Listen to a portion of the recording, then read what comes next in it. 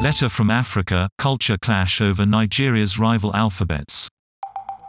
A court case of the use of Arabic script on the local currency reveals deep cultural and religious divides.